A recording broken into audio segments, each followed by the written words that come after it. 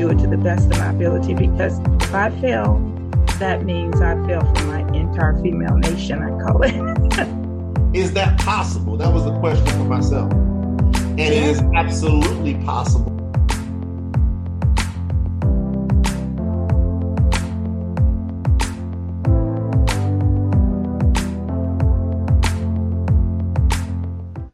Good afternoon, Australia. Good evening, America, and welcome to the audience listening across the planet. A big hello to Germany, a smaller hello to Russia. I really hope you're listening to this inspirational radio show, TV show today.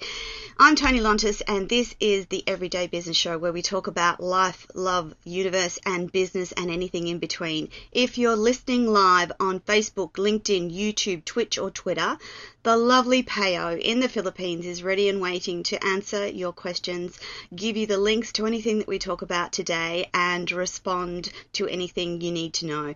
Please don't forget to subscribe to our YouTube channel, Toni Lontis, on YouTube, and if you're watching this in replay on Binge Networks, Hero Go USA, or the Toni TV channel app, thank you so much for listening today.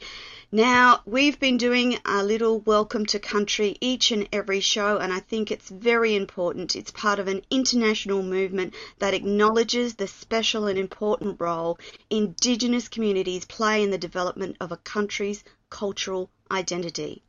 So I want to respectfully acknowledge the people of the Yugambeh language region, that's Southeast Queensland, Gold Coast, Australia, the traditional owners of the land on which we broadcast, and I pay my respect to the elders past and present, and all Aboriginal and Torres Strait Islanders people here listening today. I'm excited, as you might know, hear it in my voice. Our special guest today is Mr. Daniel Tolson, and he is incredible. But before I introduce you to Daniel, here's what you need to know.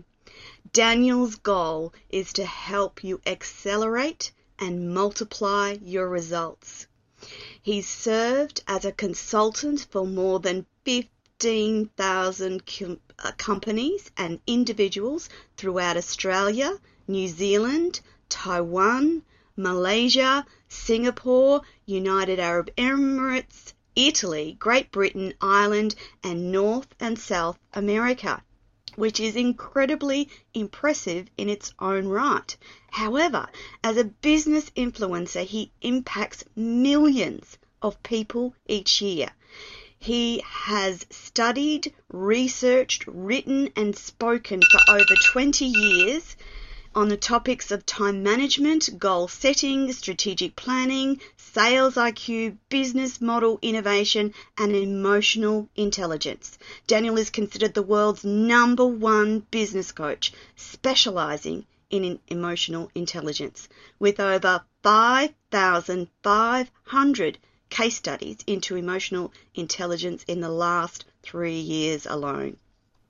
He's written and produced more than 250 audio and video learning programs which have influenced business owners around the world, including Mental Detox, Total Emotional Mastery, and Win Sales Now. Daniel speaks to corporate and public audiences on the subjects of emotional and social intelligence, including executives and staff of many of Australia's largest corporations. His interactive talks and seminars on selling with emotional intelligence, business model innovation, time management, and the psychology of success bring about immediate improvements in productivity, performance, and output. Prior to founding his own company, the Tolson Institute, Daniel was the leader of 17,000 cabin crew members for Emirates Airlines. He has had successful careers in real estate sales, marketing, pawnbroking, second-hand dealing, and as a former Australian champion wakeboarder and extreme games competitor. He has conducted high-level consulting assignments with many billion-dollar corporations in emotional intelligence and business model innovation. Daniel has travelled and worked in over 100 countries on 6 continents and lives in both Taiwan and Australia. He is happily married with 2 children. Welcome to the show, Daniel. Wow, Toni, thank you so much. A pleasure to be here with you. Thank you for your time. I'm thrilled that I get to share you with my audience today. And I wanted to start our talk today about the emotional life journey and how we overcome those feelings of frustration. And I thought we'd begin talking about the incredible diversity that you've had in your career before coming to the Tolson Institute. What's your favourite one before company life? Before company life, my favourite job of all time would have been when I was working with Emirates Airlines.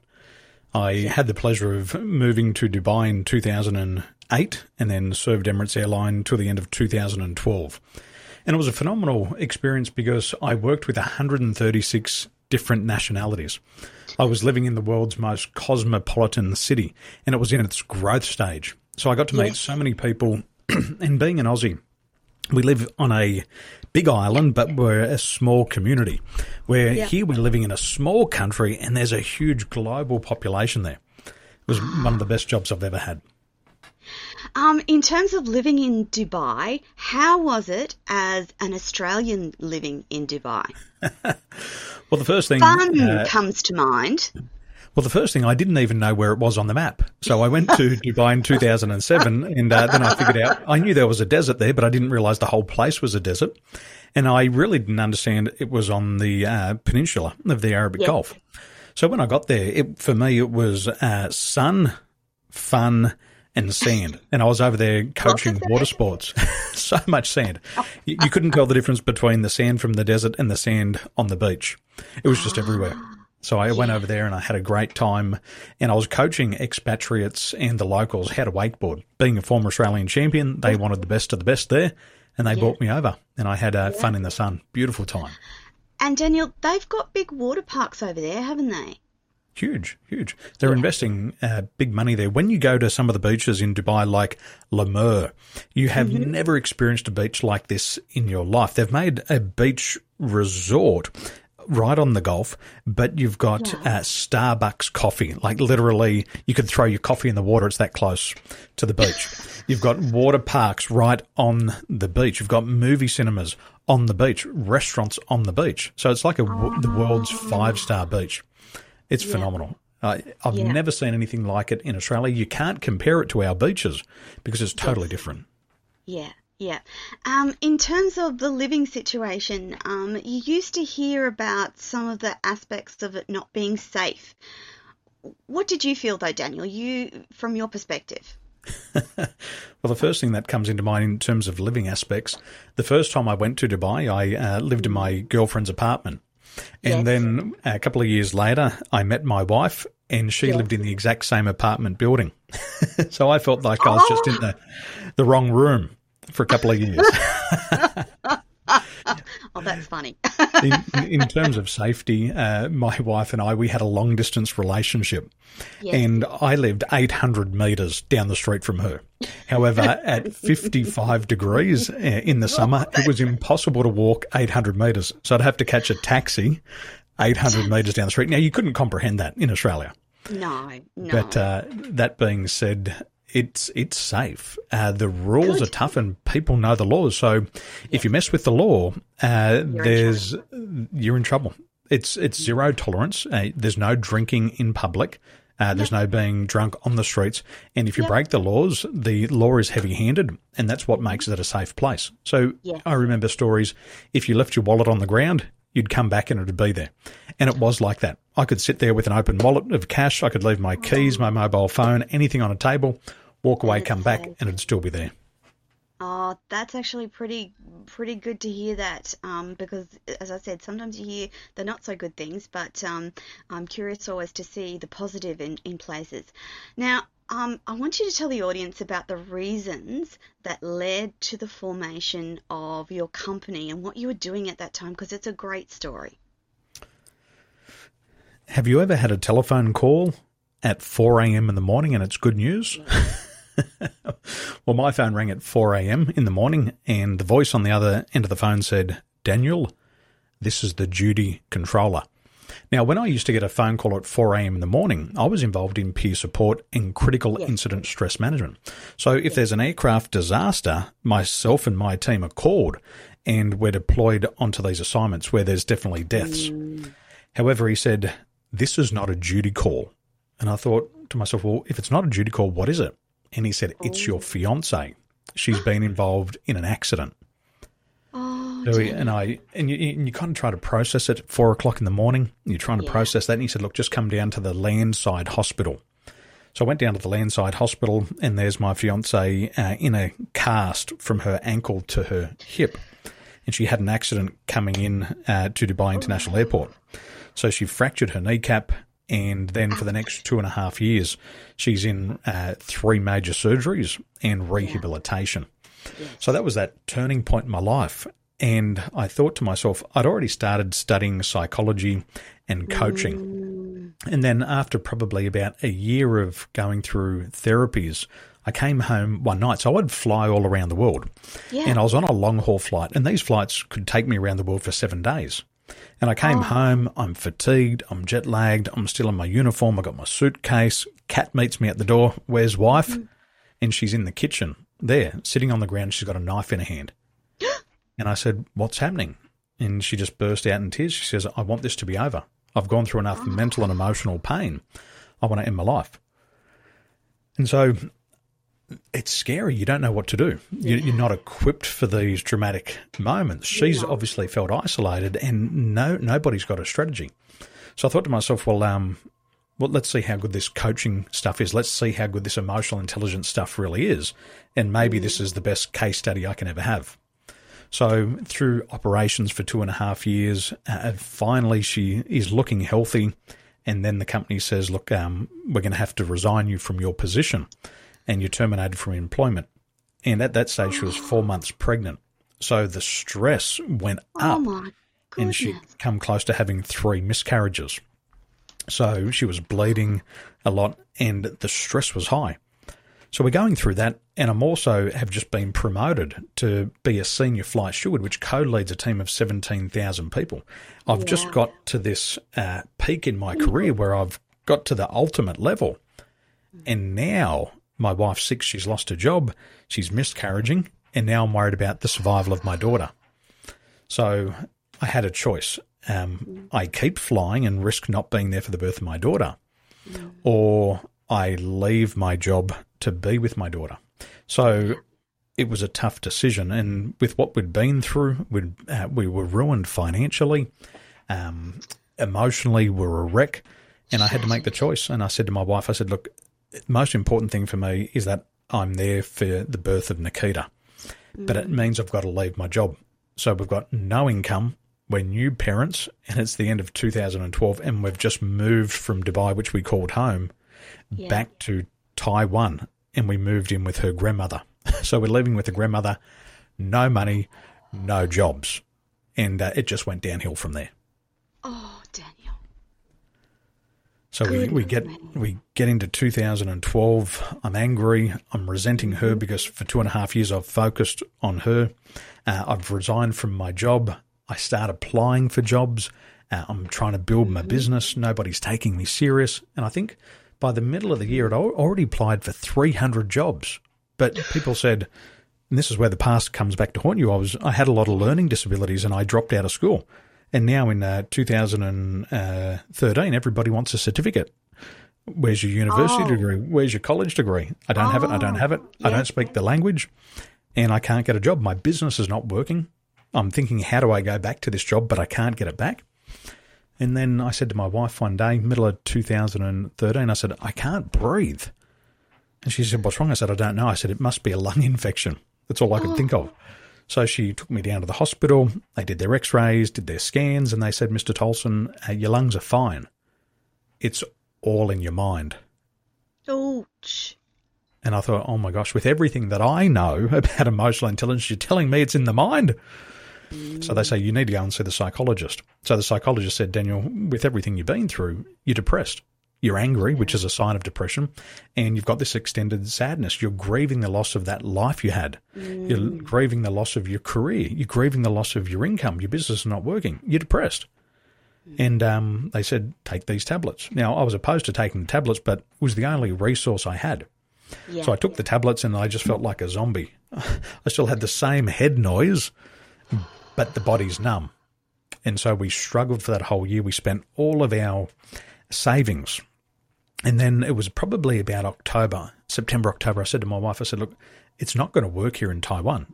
I said, the only solution I have now, I've got no money. We've got a 1-year-old daughter coming up. We've got to move back to Australia. And I said, the reason why we have to go to Australia is at least if we go there, we can go onto Social Security. I said, I'm really sorry that this is the man that you've married. And it's quite embarrassing because you're married, you're newlyweds, you got a baby, come back to Australia straight on Social Security. However, I felt good about it because I'd paid my taxes for years. Yeah. I'd been a good citizen, and it was a resource that our blessed country provides for us. And I knew that if I could just get enough money just to survive, we moved in with my grandmother. So now, you're 34 living with your grandmother. You're married for a couple of years. Hey, welcome to the family. Apologies for that. And then we lived at my grandmother's house, and I got the money from the government, and I just started knocking on doors. I knocked on doors around Sydney all day. And then after 100 days, I made my first $100,000 in business. And I thought to myself, yes, finally got it. And I started to employ, started to build a team of salespeople, started to buy technology and equipment, hired an office. July comes around, market just went flat. People wouldn't pick up the calls, couldn't get an appointment, and I've just brought all these people in.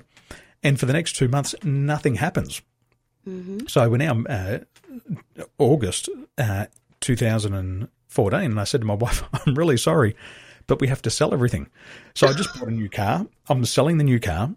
I bought toys like bikes and surfboards. I'm selling all that. I'm selling my wetsuit. I'm selling my studio equipment just so we can afford to pay off these debts and move back to Taiwan. So we go back to Taiwan. We're living with the grandparents again. And now it gets worse because the only thing I can do there is teach English, but I never graduated from high school. So English was my worst subject. I had learning disabilities, and now I'm teaching English. And the reason why I got the job was because I had the blue passport. They said, if you got a blue passport, come and teach kids English. And I did that as my side hustle. And then at night time, I was moonlighting with another job teaching adults English. And then I started to write books. I thought, I've got to get my ideas on paper. And, the ideas started to flow on paper. And nobody bought the books. That was the funny thing. Nobody bought the books. But one lady, she read it and she went, oh, that's really cool. And then she hired me as a consultant. And I went, this is not a book. This is marketing copy. So I started to give it out to people. And people read the book and they went, oh, thanks. Can we hire you? So the business started to grow rapidly. And we started to get those gains. 2016 comes around. I acquire 1,300 clients just that year alone. It starts to scale and grow. I'm operating in Taiwan, Sydney, the Middle East. I've got a business built in the UK serving clients there. I'm flying backwards and forth from America. And then it just started to snowball. We had all those contractions and then we had that big expansion. Oh, that's amazing, Daniel. That's so encouraging to hear that from all of those things that went wrong and didn't go right, at one point, it started to go very, very, very right. And you absolutely would have known that you were on this earth to talk about emotional intelligence. And I'm guessing that that subject drew you to it based on your knowledge and experience and wisdom. What is it that we need to why is it that we keep getting drawn back to this conversation about emotional intelligence? Why is it so important for us to learn? The most important part about emotional intelligence, and I didn't know how to articulate it. See, at age 11, my body collapsed. I was running around, my legs would collapse. I had constant nosebleeds. My teachers are saying, Daniel doesn't pay attention. If he only tried hard enough, he'd be a good student. And then I get diagnosed with linear sequential learning disability. So I've had learning disabilities my whole life, and they haven't picked it up till age 11. So it's year 4, year 5. And so I had to go into remedial therapy. And for 5 years, they had to retrain my brain. And then after 5 years, I just kind of got good. And then I got Epstein-Barr virus, chronic fatigue, teenage chickenpox. 17 comes around and they say, Daniel, I think it's best that you just leave school because there's no way you can catch up. And so you leave school and then you say, okay. Epstein-Barr is terrible. Oh, it's a shocker. Debilitating. It's a shocker. You sleep for 16 and 17 hours a day, everything you contract. And you just get sick, and then you think, okay, I'm going to leave school, life's going to get good. The following 2 years, I have 2 major knee surgeries and spend 2 years in and out of rehabilitation. And so, gosh, what did I learn in the first 19 years? It was resiliency. And I didn't realize that resiliency is a key factor of emotional intelligence. I had just learned to roll with the punches. I got knocked down. I got back up. As soon as I got back up, I got hit harder. I'd stand up again. And I was like a boxing bag. Life just kept punching me, but I just kept rolling with those punches. And so why do we need it in our life? Why do we need emotional intelligence? Well, as soon as you get into business, you realize there's no guarantees. You start to realize that you've got a beautiful idea that can change the world and nobody listens to you. You take your ideas to your family and they say, can't you just play it safe? Don't do it now. It's COVID-19. Just wait till the economy gets better. So the people that you love the most don't support you. Your friends don't buy from you. They don't support you. You mention what you're doing and they drift off into outer space. And then you go and knock on doors and all of a sudden you start to hear this word no. And it's the word no that triggers the fear of rejection. So now you're in business, you think you're going to sell this product and service and make $1 million, and all you ever hear is no, no, no, no, no, no, no, no. And this is where you need that resiliency. And so now you've got to face these inner battles, and that's the emotional intelligence. It's being able to be aware of the emotions that you're experiencing. Secondly, it's about being able to regulate that emotion. And then thirdly, it's being able to stay true to course when everything's not going your way. And in times like a pandemic through COVID-19, we're going to see more rejections. We're going to have more failure. There's going to be more obstacles. There's going to be more challenges. And the solution is more resiliency. I agree. I if anything that the pandemic has showed up is that you need to develop those resiliency skills because life will just keep coming at you. And the pandemic in particular, you saw people's lack of resilience and lack of emotional intelligence quite clearly across the planet. It didn't miss anyone, did it, Daniel? It showed up the elements that we've not been focusing on with people's inability to adapt to the changing conditions and people's outrage at simple things like wearing a mask, etc., etc., etc. That's resilience, that's adaptability, and we should be taking on those lessons rather than wholeheartedly rejecting them, shouldn't we? Well, when the world is fighting over toilet paper, yes, you know we've got problems. If that's the biggest thing that you're going to fight over, you know, through COVID-19, a lot of people are struggling not just with what they've lost now, but also with what they lost in their future. Yes. And that's what happened to me when I... Grief of the future. That's when I ended my career at Emirates Airlines. I still had that growth in my mind. I had all the next goals, all the things that I was going to do. But I walk away from the job and then I grieve the loss of my future. And that was painful because everything that I wanted, everything where I was going to go, now doesn't exist anymore. And I've got to reinvent myself. So you ask yourself the question, who am I? What value do I bring? Do I have as much value as I actually thought I did? Yeah. And then the fears, the doubts, the second guessing creeps in. But you've got to stay true to course. And there's no external answer. The answer's got to come from within. Nobody can tell you what to do. You've got to find it within. Absolutely. Daniel, with all of the bad times, you've also experienced incredible success. And I'm wondering if you can quickly share with us your 5 principles of success. That would be a whole show in itself. But for the audience today, can you just quickly share those 5 principles with us? I'll summarize. I know it's a big ask. I'll summarize my book, The 5 Principles of Success, and we'll do it on 5 fingers. Yeah. When I looked at the lives of successful people, all successful people did 5 things. First of all, they were very clear on their outcomes. They knew what they wanted in the immediate, short, medium, and long-term future. And they were very clear on that. And then the super successful had a very long-term vision, something that was 25 and 30 years out in the future. So the first one is you've got to know what you want. The second thing is that all successful people are highly action-oriented. And they take incremental steps every single day. Successful people don't go from 1 to 100 straight away. Successful people go from 1 to 2. And they just consistently take one step ahead every day. And successful people will say, inch by inch, it's a cinch, but by the yard, it's hard. The third principle of success is having sensory acuity. Sensory acuity helps you understand when you're heading in the right direction and when you're heading in the wrong direction. And if you're just 1 degree off course every day for 1 year, you'll go around in a full circle and you'll come back to where you started from. To where you started. And I've done that a million times and it's not where you want to be. But it's only 1 degree. You know, talking about temperature, if the temperature goes up by 1 degree, you won't even notice. If it drops by 1 degree, you won't even notice it. So if you're just 1 degree off track every day, you won't realize you're heading in the wrong direction. The fourth principle of success is what we call behavioral flexibility. And this is what the world needs now. It's about getting out of our comfort zone.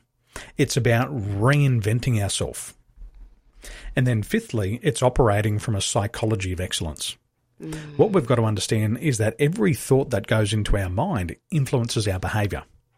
The first thing we've got to understand is that 70% of our thoughts are counterintuitive to what we want to do.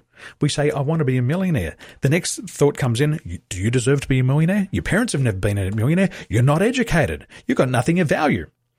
So 70% of the thoughts are counterintuitive to what we want. So we've got to get back to the thing that we want, and we have to focus stubbornly on that one thing, that one goal.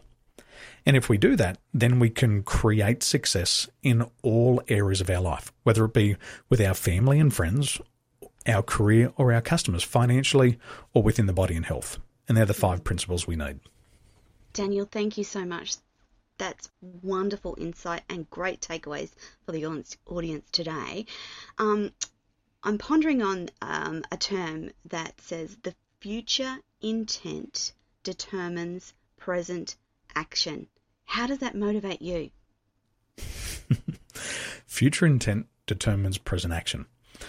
What I learned about successful people is 2 characteristics. They're intensely goal-focused and they're intensely action-focused. And if you have a goal, it means you have a future. And if you focus on that goal, you're focusing on your future.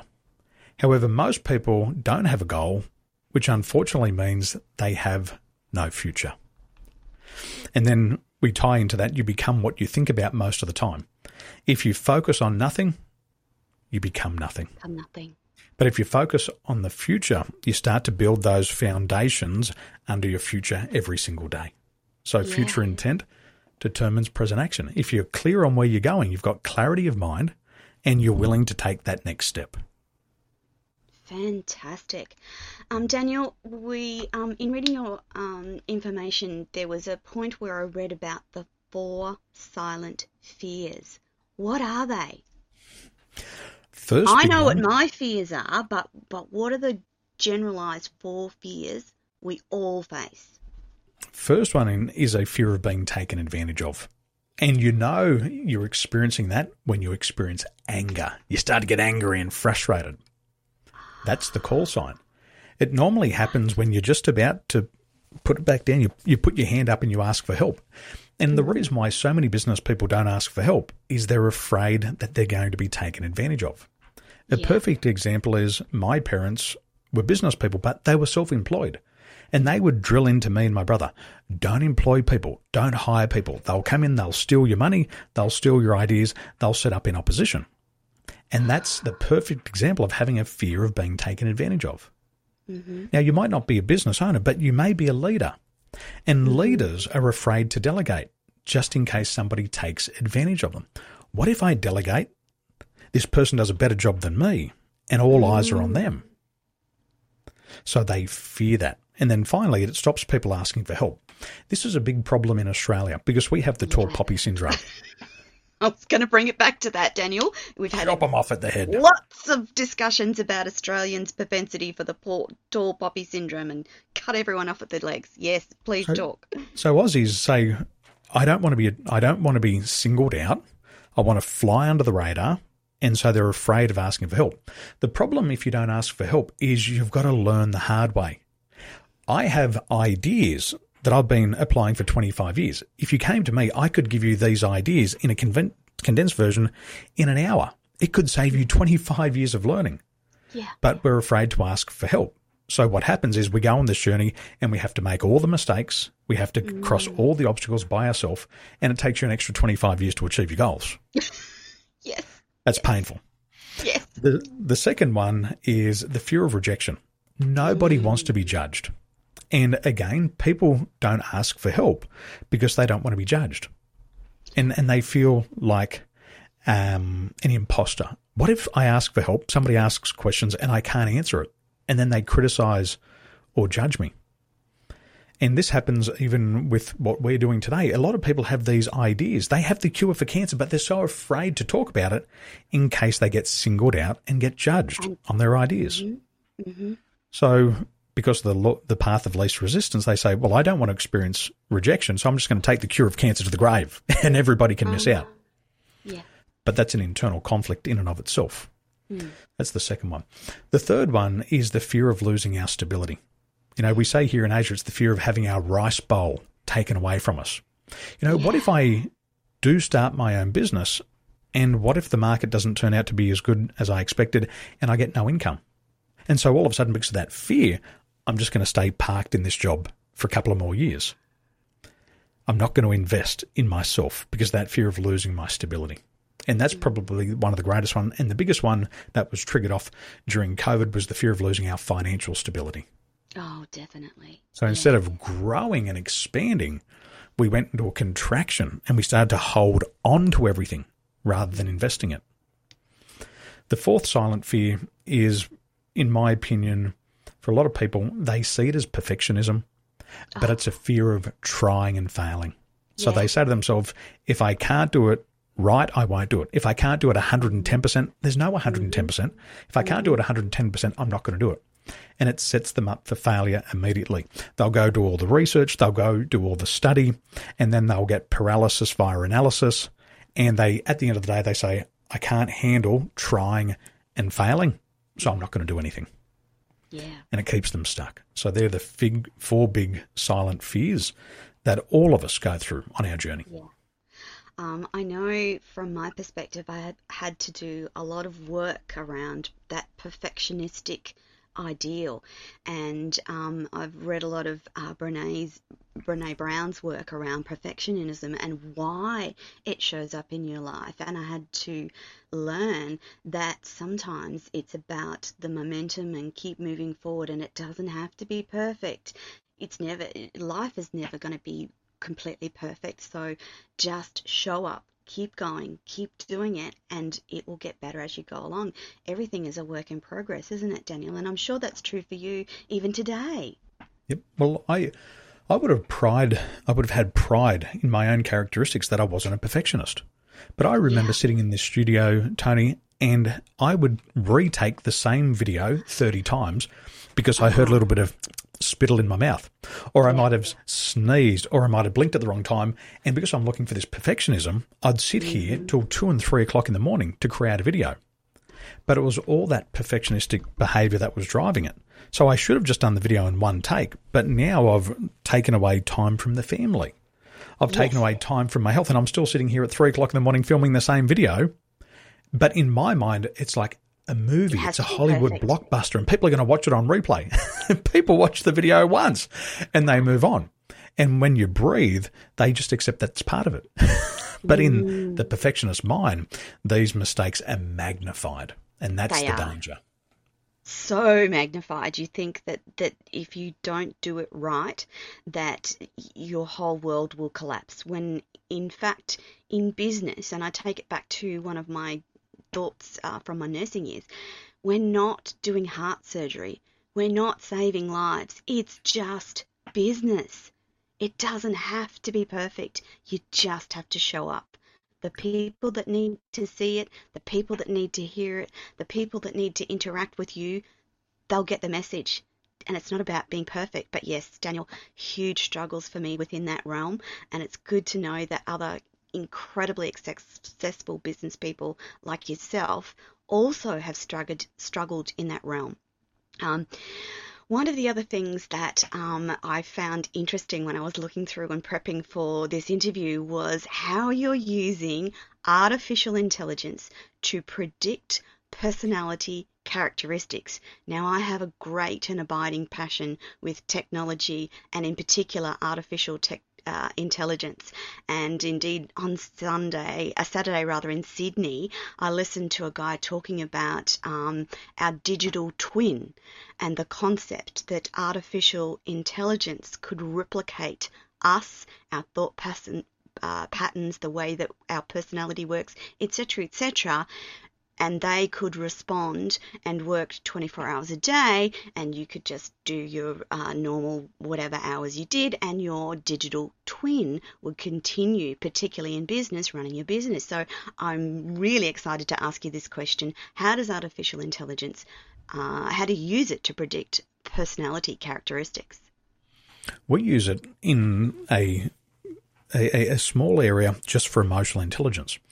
So we've got to understand the community. The communities we live in, 85% of people claim to be emotionally intelligent. 85% of people say, I'm emotionally intelligent.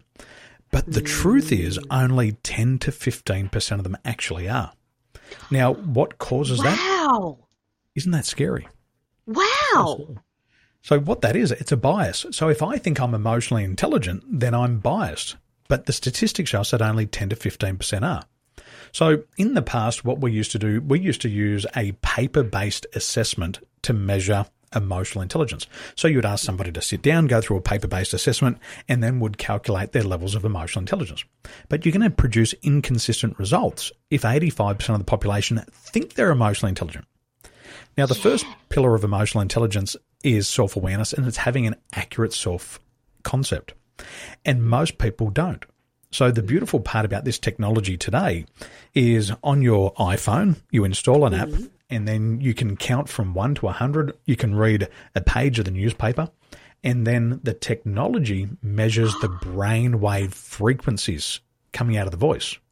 So like sunlight, UV rays, they're invisible. Microwaves are invisible. Radio waves are invisible. But through this technology, it measures your brainwave frequencies. And each emotion has its own frequency. So love has a frequency of 500 hertz. Shame has a frequency of 30 hertz.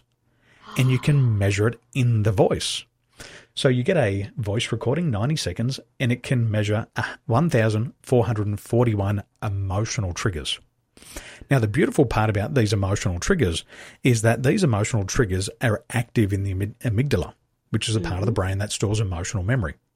So when I'm using this AI technology, I can map out somebody's emotional life journey from the final trimester in the womb. Oh my God. To their current age. This is incredible. So I can see if there's where the traumas have been in these people's lives, and we can target that key area for therapy. Now, based on these, that's amazing. It's phenomenal. Based on these 1,441 triggers, I can also predict the people who have contemplated suicide. So when people come in, I can look at their emotional graph, and it tells me who has or who has not considered suicide, and I can target that as a thought. It also shows me their personality types. And there's 9 different styles of personalities on the Enneagram, and it tells us which of the Enneagram styles you are. And then once we've got that, you know who you are. And there's no bias, because you might have counted to 100. You might have read a page in the book. You've said nothing. You've answered no questions. It's based on your frequency. And I know one of your other guests has talked about frequency before. Yes. Now we map it using AI. Yes. And our clients are totally blown away. They say, Daniel, this has brought back into our conscious awareness traumas that we have repressed for our entire life. And it's powerful a beautiful stuff. piece of technology. Daniel, now I'm getting really excited. So how do people connect and get access to this piece of technology? Come and visit me, danieltolson.com. Come straight to my website, say hello, write me a message, and come and learn about what we're doing. I've got it here. It's called a mind report, and it tells us how our brain is processing emotions. It tells us about our stress. It shows us our emotional life journey, our characteristics, our frequent and core emotions. And you will learn more about yourself in a 15-page report than you would in 40 or 50 years of life. It's phenomenal. Daniel, that's powerful stuff. And I get incredibly excited about where technology is taking us in terms of our ability to really understand what drives us, and the end result of that is, of course, we have humanity living and vibrating at a higher level. We have greater outcomes, we have less of the bad stuff, and I like to actually believe that that's where we're heading as humanity. And I'm so excited that I asked that question about artificial intelligence. So danieltolson.com, for those of you listening, jump on the website and engage with Daniel and the team and find out how it works. Now, before we run out of time, I wanted to talk, you've got a program called Explode into 2022. Can you tell us about that? Future intent determines present action. And if we know where we want to be at the end of 22, and then we can explode into the year and we can start taking action towards their goals. So what we do in this program is we use science to look at all of your skills, and then we put a blueprint together on the skills that you need to develop to pay the bills in 2022. And a lot of people, they make the mistake, they can spend a whole year developing the wrong skill. And at the end of the year, they go around in a circle and they come back to the beginning, where we will use like a scientific report, and we'll have a look into people's core competencies. There's 25 universally recognized skills, and these are the most important ones for success in personal and professional life. And you've got to discover which is the one that you need to develop this year, and then you put your blueprint into place. And the interesting thing is, if you just improve your performance by 1% per month, because of the compounding effect, by the 10th month, by October this year, you'll double your performance. Now, if you double your performance, most people also double their income. So we're teaching them how to develop themselves, and the reward is financial. So you go in, you work on yourself, you become more valuable, and because we live in a society that rewards contributions, then you start to make more money. And that's what we want. We want to explode into 2022. Definitely. Part of what Daniel wants to do is for people to absolutely rise up and live that abundant and beautiful and wonderful and fulfilling life. And that vision for your own life is completely unique to you. Like, Daniel's and my visions are not the same, but we're both working towards our best results and being our best selves. Daniel, the Explode into 2022 is available for anyone. It's not just about business. It's about anyone wanting to increase their success in life, generally speaking. Yep. One of the things with goal setting is the master skill of success. Goal setting also includes time management. And if we can't manage our time, we'll never be able to manage our life. So it's understanding how we should be using our time. So if you're just beginning on the journey, I can help you. And if you're already successful, we can help you become more successful and show you how to explode into the new year. Yeah. Daniel, you also work with people from across the globe. So this is not just Australian specific. It's not American specific. It's across the whole globe, isn't it? It is. I consult with a multiple billion-dollar business in America. I've got companies that I'm working with in India. I've got companies I'm working with in Australia, Taiwan, Malaysia, United Arab Emirates, and also the United Kingdom. So I'm very blessed to work across fields and also across the globe. I'm curious, is Taiwan kind of a central space to have a platform basis? So is it kind of central from your perspective to reach out to the globe from Taiwan? I know that your wife's got background in Taiwan. Yeah? Central to my spirituality. Okay. the most important part. So people say, what's Taiwan like to live in? I say, it's loud. Yes. Now, I can't speak the language, but it's interesting. I've actually started to speak Chinese in my sleep. My wife woke me up the other night. She said, husband, what are you doing? She said, you said, push it. And I said, I don't know what I said. She said, you've been speaking Chinese in your sleep. So oh, my goodness. Is central for me, for my spirituality. I believe Taiwan and Dubai are my two belonging places, and I just feel really at home in these two areas. And that enables me to serve the world from here because I have peace of mind. That's the key thing for me, peace of mind. Yeah. Daniel, how did you discover the concept? How did you discover that those two places were your belonging places? I'm really curious about this because whilst I love Australia and call Australia home, there's often other places that I've been in the world where I just felt drawn to those places. So I'm wondering about how that conversation happened or how that you gained that knowledge that Dubai and Taiwan were your belonging places. I think it was from growing up at school and being told I was weird and I was different. Now, I didn't understand that that was actually a compliment. So at age 22, I went traveling and all those things that people say, Daniel's weird, he's strange. I started to get rewarded for this different personality outside of my own country. And I think it was a bit of that tall poppy syndrome. I was a 3-time state champion athlete. I was an Australian champion athlete. I was an extreme games competitor. I wanted to be the best, and that wasn't welcomed where I was living. So I went to travel, and all of a sudden I got rewarded for these characteristics. I went to the UK. I went to America. I went and lived in the United Arab Emirates, and people welcomed that. And I was talking to my mum one day about it, and she said, she goes, you read the Bible, right? And I said, yeah, you made me. She said, well, you remember Jesus? And I said, yeah, it's hard not to. And she said, well, in the Bible it said a prophet has no honour in his own land. And she said, son, you might just have to travel the world, and one day when they're ready for you, then it'll be time to come back. Wow. So I think it's part of my journey to live in a Muslim culture, to live outside of the world, to live in Asia. And then when I do come back home eventually, they'll be ready for me. I'm ready for them. They've just got to be ready for me now.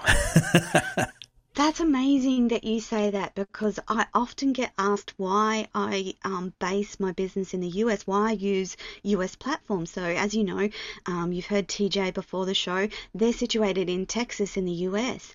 I have to say it's completely empowering to work with a team at BBS from Texas because they love what I do. They encourage me each and every week. And sometimes you don't get that in Australia. People, they either don't take you seriously, they don't give you value where you give immense value, and they devalue what you do as a nonsense. And so I have to agree with you that sometimes you have to go out of your country and create something elsewhere to build and grow a business. And I'm so glad that you shared that with the audience today, that your two belonging places are Abu Dhabi and Taiwan. And I think that as we get into the next 10 to 20 years, we'll find that more and more people leave their place of birth and create and find new spaces that feel like home. For instance, the first time I ever travelled to Scotland, I remember gliding in the plane, landing into Edinburgh airport, and the hairs across the whole of my body stood on end. And I thought, oh my God, I'm coming home. I'd never been to Edinburgh before, and I was curious to ask you about that belonging because I'm wondering if you get the same bodily sensations when you're in either place, that, oh my God, this is home. Yep. When I landed to Dubai International Airport for the first time and I walked out, there was two things I smelt. The first one was BO. Okay, I'm going to keep walking. The second one, it was like a sense of familiarity. It was like there was something, it was in the air, and I went, this is right for me. And then my whole time in Dubai, I started to grow as a person. I started to show my true personality. And I didn't feel I had to hide anymore or hold back my views or my beliefs. And then people went, wow, this is fascinating. So instead of being punished for being different, you're rewarded for being different. Yeah. And even here in Taiwan, I've done some great presentations on the stages of 500 people at a time. And they welcomed the new ideas. They spoke to me. They lined up to have photos. They were fascinated in it. Where I could speak to an audience of 500 people in Australia and they won't say anything at the end of the presentation. Now, nothing against Aussies at all. No. We love Aussies. It's just where you belong. Different. You got to, you know, the Maoris call it a tudonga waiwai, and it's your belonging place, and you must return to your belonging place. And for some of us, and we've got to remember, we are not a tree. We are not rooted into the ground. Yeah. We're like butterflies. We're free to travel and get the nice little bit of pollen from any plant we desire. Mm-hmm. Yeah. Well, we're free to travel almost now, really. It's been 2 years of hardship. 2 years. Can I tell you a story about travel before we go? Yes, please. So one of my skills that comes from having learning disabilities is having the ability to use hypnosis very, very well. And I've hypnotized groups of 500 to 1,300 people at a time. And my wife, she loves to travel. She says she's Gemini and she's got to travel, but she can't travel. So the other day I said, where do you want to travel? She said, I want to travel to Australia. And I said, well, let me do a hypnotic journey back to Australia. So I got her to fly up in the air. She floated back to Australia. And I know she loves roast chicken. So I said, now I want you to imagine floating into Woolworths and seeing a roast chicken for $6.98. Yes. And she's in this regression and she's imagining the smells of a roast chicken at Woolworths. And I said, now go to aisle. I can smell that now. You've described. Now there's a distinct smell. Woolworths hot chooks. And she's there, and I said, now go to aisle 1 and grab the bread. And I said, and as you're coming past the cosmetics, pick up a bottle of lube and some condoms. And she woke up and said, husband, you're disgusting. And I said, but was it a good regression? And she said, it was the best, just for the last bit. Oh, well done. Well done. Daniel, before we run out of time, I want you to quickly tell the audience the best ways to connect with you. I want you to explain to them where they can get your book, 5 Principles of Success, and how to get involved with the Explode 2022. And then finally, your tool for the artificial intelligence of people as well. Yes. Best place, come straight to my website, danieltolson.com. All the links are on the front page. And if you just go Daniel Tolson Explode into 2022, you'll see a link there to join the next event. And if you're on Facebook, come and join my group. It's called Accelerate and Multiply.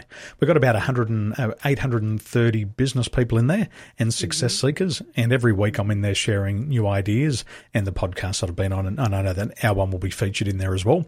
So that's Accelerate and Multiply. Daniel, thank you so much. We have a couple of minutes left. I would like you to leave the audience with your hard-earned tips. 3 tips for life success in 2022.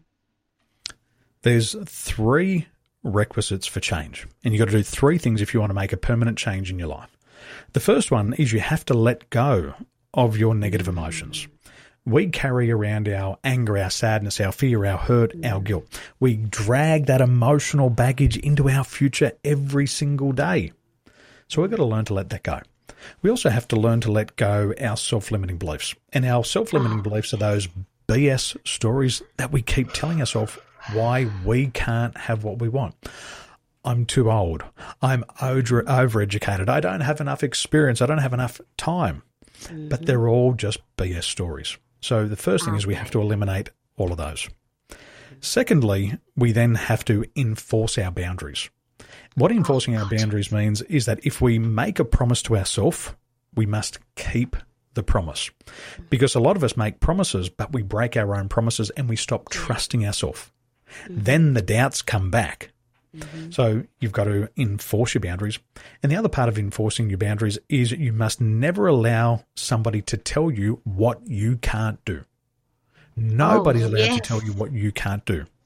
So you tell people you are not entitled to say that. And if you don't enforce that boundary and you accept what they say about you, unfortunately, it does become true. because the unconscious mind just accepts it. If you don't challenge it, then it must be true.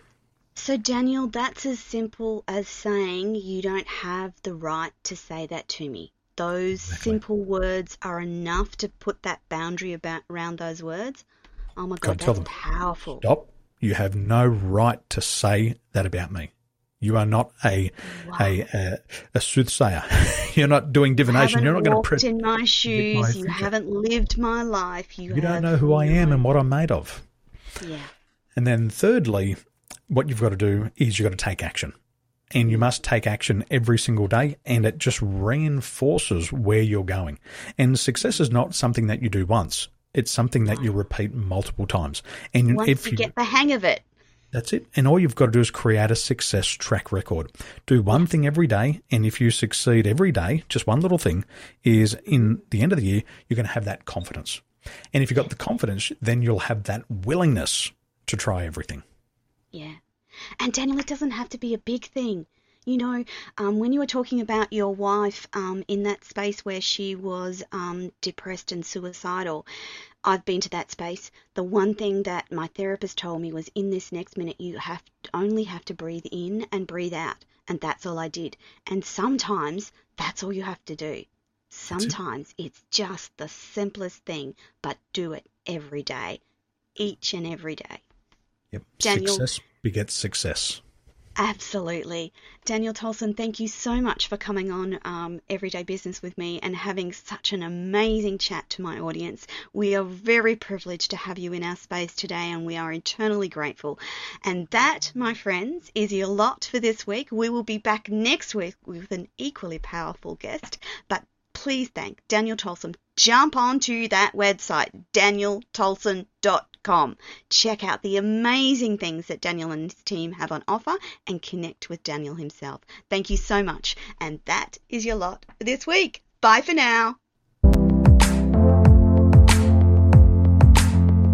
I want to do it to the best of my ability, because if I fail, that means I fail for my entire female nation, I call it. Is that possible? That was the question for myself. And it is absolutely possible.